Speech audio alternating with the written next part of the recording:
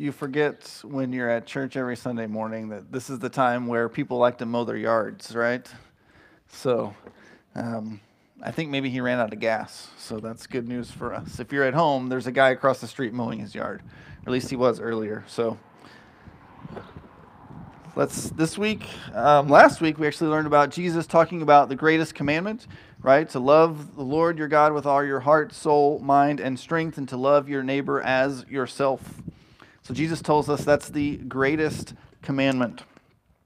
And that seems simple enough on the surface, but like in your day-to-day life, how do you do that? How do you choose what is the greater thing to do, right? Because there's always degrees, right? How do I actually show that I love God in all things or fully? Are there certain things that I need to do or certain threshold that I need to reach? How do I determine what is greater? And that's what we're looking at this morning, the concept of being greater. And so we're going to be in Mark chapter 12. We'll be finishing chapter 12 this morning. And so we're going to look at verses 38 through 44, if you would like to turn there with us. And so let me read that for you.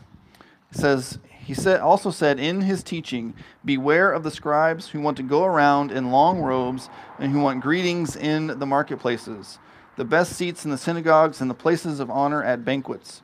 They devour widows' houses and say long prayers just for show. These will receive harsher judgment. And sitting across from the temple treasury, he watched how the crowd dropped money into the treasury. Many rich people were putting in large sums, and then a poor widow came and dropped in 2 tiny coins worth very little. And summoning his disciples, he said to them, "Truly I tell you, this poor widow has put more into the treasury than all the others. For they all gave out of their surplus, but she, out of her poverty, has put in everything she had, all she had to live on."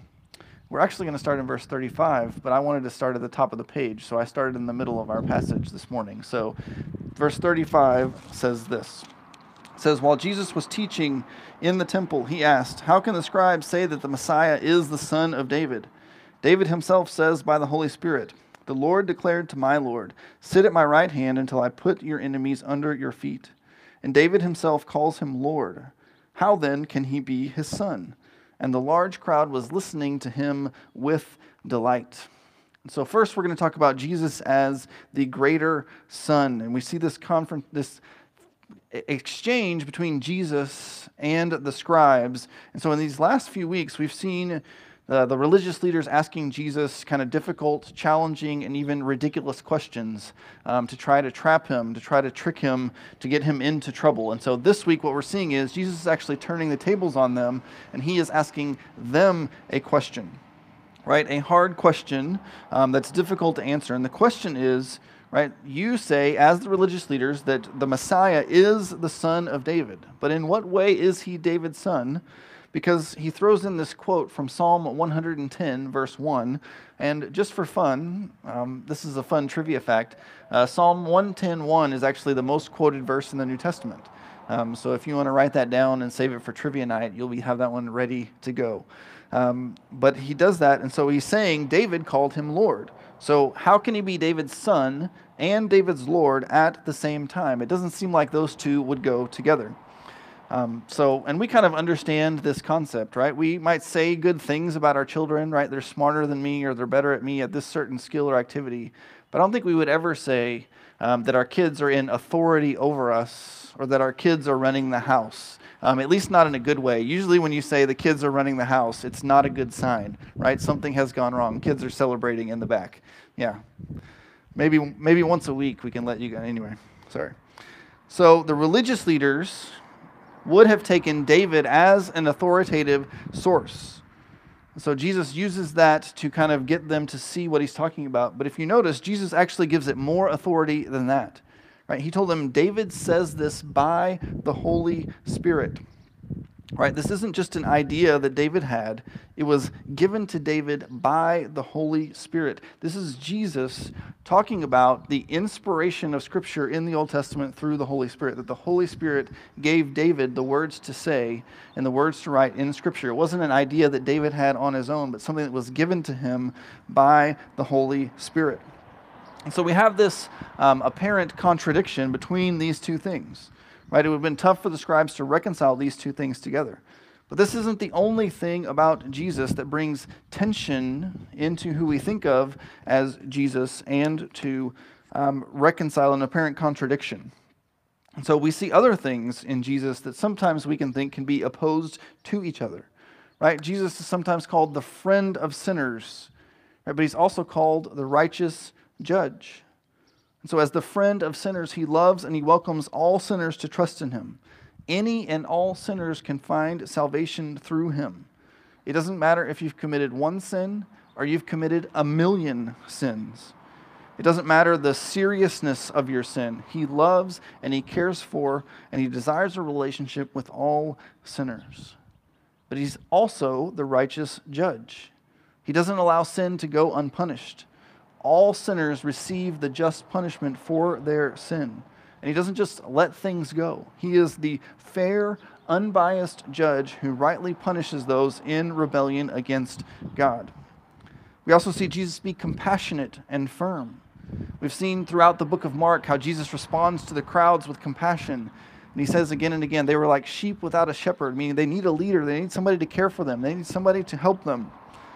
And so we see him respond with compassion to those who are seeking him, to those who want to be healed, to those who want to follow him. He responds with compassion.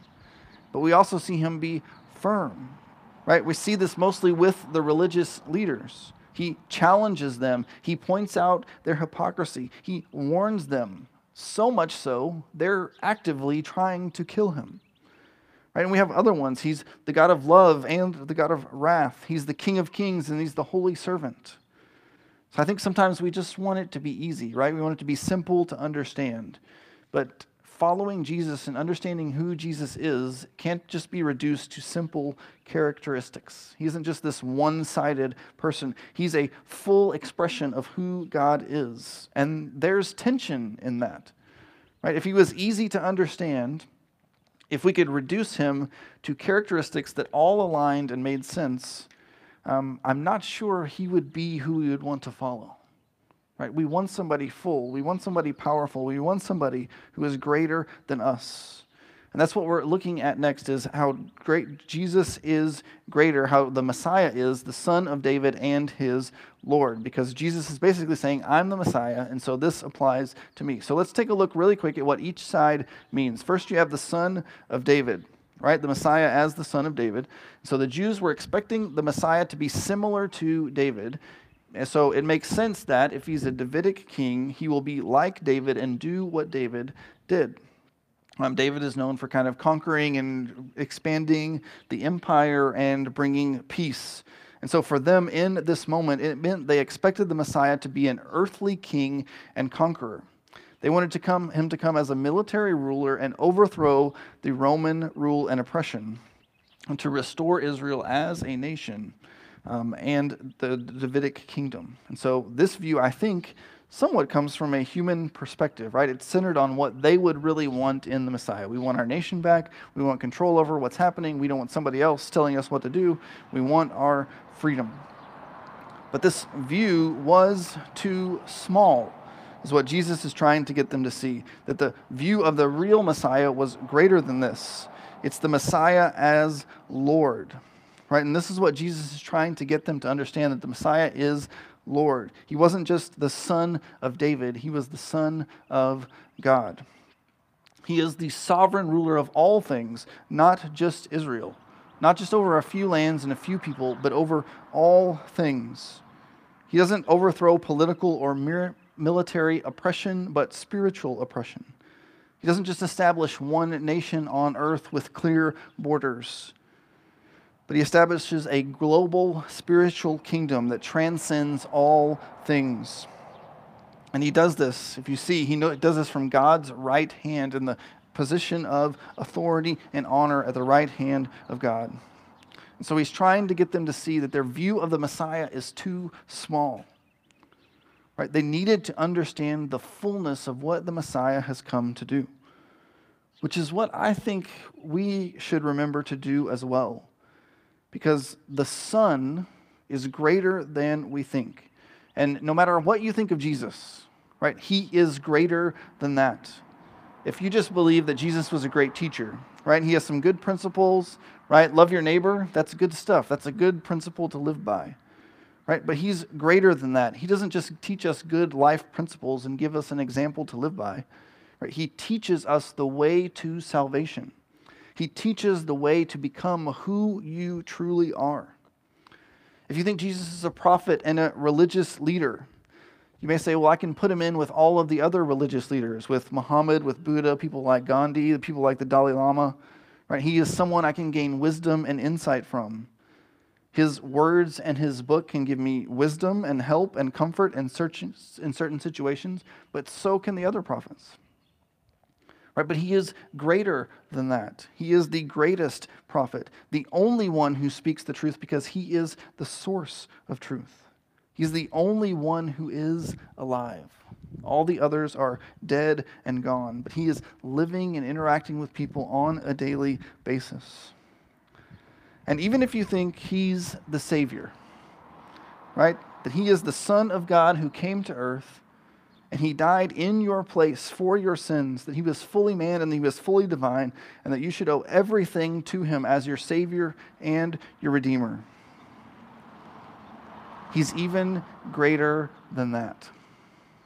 Right? Greater than we can imagine. Greater than we can understand. And you might say, well, it doesn't seem to get much greater than that, right? Being saved from my sins, getting into heaven for all eternity, that sounds pretty great that he would do that for me. But the depth of who he is, the depth of his love, the depth of his grace, the depth of our salvation is greater than we can imagine. The good news is, as believers, we believe that we have all of eternity to understand the depth, the infinite depth of who Jesus is. So no matter what you think of Jesus, no matter who you think he is or what he may have done for you, he is greater than that. Greater than that. He is always greater.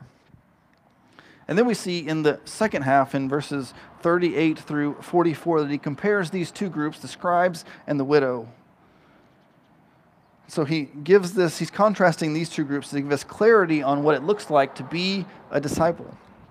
Right, if you remember last week, right, he talked about the greatest commandment was to love God and love people. And so these two examples are going to give us clear examples of how not to do that and then how to do that.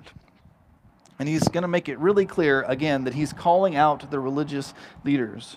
And so first we have the scribes. They are definitely not loving God with all that they are, at least not intentionally, and they're not loving their neighbor very well. Right? It talks about them wearing long robes.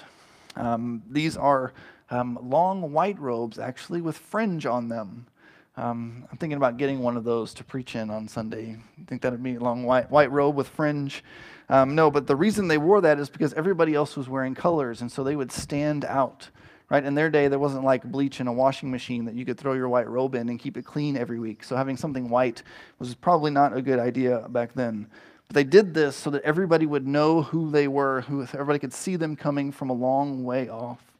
And then it talks about them being greeted in the marketplace. There were actually rules for greetings for when they came through. So if a scribe was to walk through right now, we would all have to stand up because we knew that they were walking through.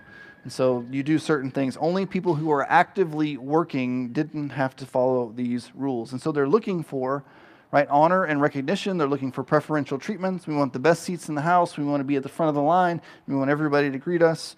They're looking for respect and honor. And then it gets to this one in the middle where it kind of says they're stealing from widows, right? Which seems weird to just kind of throw that in there.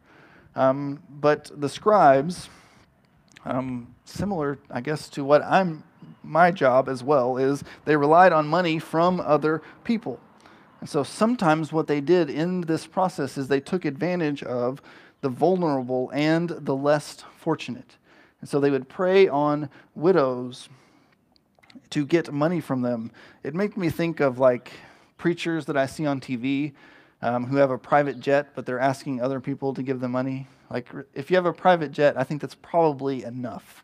But anyway, enough about that. So that's sort of what they're talking about. And referencing widows here very clearly connects this to the widow that we're going to see in the second half. Then it talks about them praying to be seen, praying for show, having long, elaborate, wordy prayers, right? Using prayer, which is for us a gift from God to be able to communicate with Him, to be able to communicate with the Creator of the universe, to gain approval for men instead of listening and talking to God. And then he throws in another greater, right? These scribes will receive a greater judgment, right? It's going to come for them. And then we have the widow. And so what's happening at this point, Jesus and the disciples are watching people come through the temple and they're giving their offerings. There's 13 boxes, receptacles to give your offering in. And so they see the wealthy people coming through, giving a lot. And then they see this widow come through, and she puts 2 coins in the box. And after seeing this widow put in 2 coins, Jesus calls over his disciples, right? And he says, "Truly I tell you." And if you remember from earlier, whenever Jesus says, "Truly I tell you," he's about to reveal something important to being a disciple. He tells them the widow's offering of 2 coins was greater than what the wealthy people were putting in, even though the amount was more. Right? Because even though they had given more, it didn't hurt them, it didn't affect them. They could give a lot and their day-to-day lives weren't affected. But she gave all that she had. Right? She had 2 coins, and she could have given one and kept one to live on, but she gave both. So her gift was a sacrifice that expressed her love for God and her trust in God to sustain her. Jesus is giving a clear example in contrast to the scribes, who we would expect to be the example of holy living, of what it looks like to love God with all that you are and to love your neighbor. Right? She loved God and her neighbors so much that she gave everything she had so that God could use that for his glory and to serve others. And we would probably say, if we saw her, she was pretty foolish for giving all that she had. Right? Don't you know how to manage your money? Right? You don't just give everything you have and then hope you're going to make it. Right? You should have kept 1 coin. Don't you know you need to keep something to provide for yourself? But she knew, right, what Jesus is trying to get us to understand. That giving everything to God was better than trying to take care of it on her own. She understood the greatness of God. That even if she had nothing, God would provide. God would sustain. There was no need to worry. There was no need to doubt. She gave all that she had to live on. And Jesus was using her as an example to teach us that giving all your life to Christ is the call of discipleship. Right? To put Jesus at the center of our lives and give him total trust and total commitment. So in this example, the greater gift is giving the 2 coins because that's all that she had. So the greater gift for us is giving our all to Jesus, to following him, not giving right? The parts we want to give, or the time that we want to give, or the money that we want to give, or what's easy to do, right? He wants us to give our all. And that's what Jesus is trying to get everybody to understand. To be his disciple is a call to follow him, to give all to him, to trust him completely and not hold anything back. And we give to him because he is greater. Right? He is greater than we think, greater than we can imagine. He's the greater Son. And so we can trust in giving all to him. Right? We've seen over the last week, we can give him our love. We can love him more than anything else. So the question we should think about is, what are you willing or what are you not willing to give up for Jesus? Right? If you want to hold on to that thing, it's probably something that you might love more than him. Or give up your time. Right? Are you willing to get up early? Are you willing to give time to serve others in the church over what you would choose to do? Are you willing to do those things, to give him your time or your money? Right? To invest in Jesus, because investing in him is better than anything else.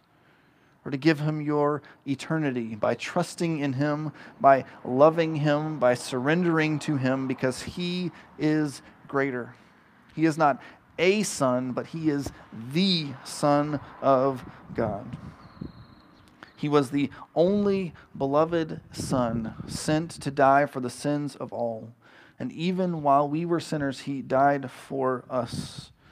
And it made me think of just this Jesus as the beloved Son, and obviously it made me think of John 3:16. So I'm just going to read 16 through 18 because most of us know John 3:16, but the rest of it kind of builds us out. And so this is what we're thinking about when we think about Jesus as the beloved Son.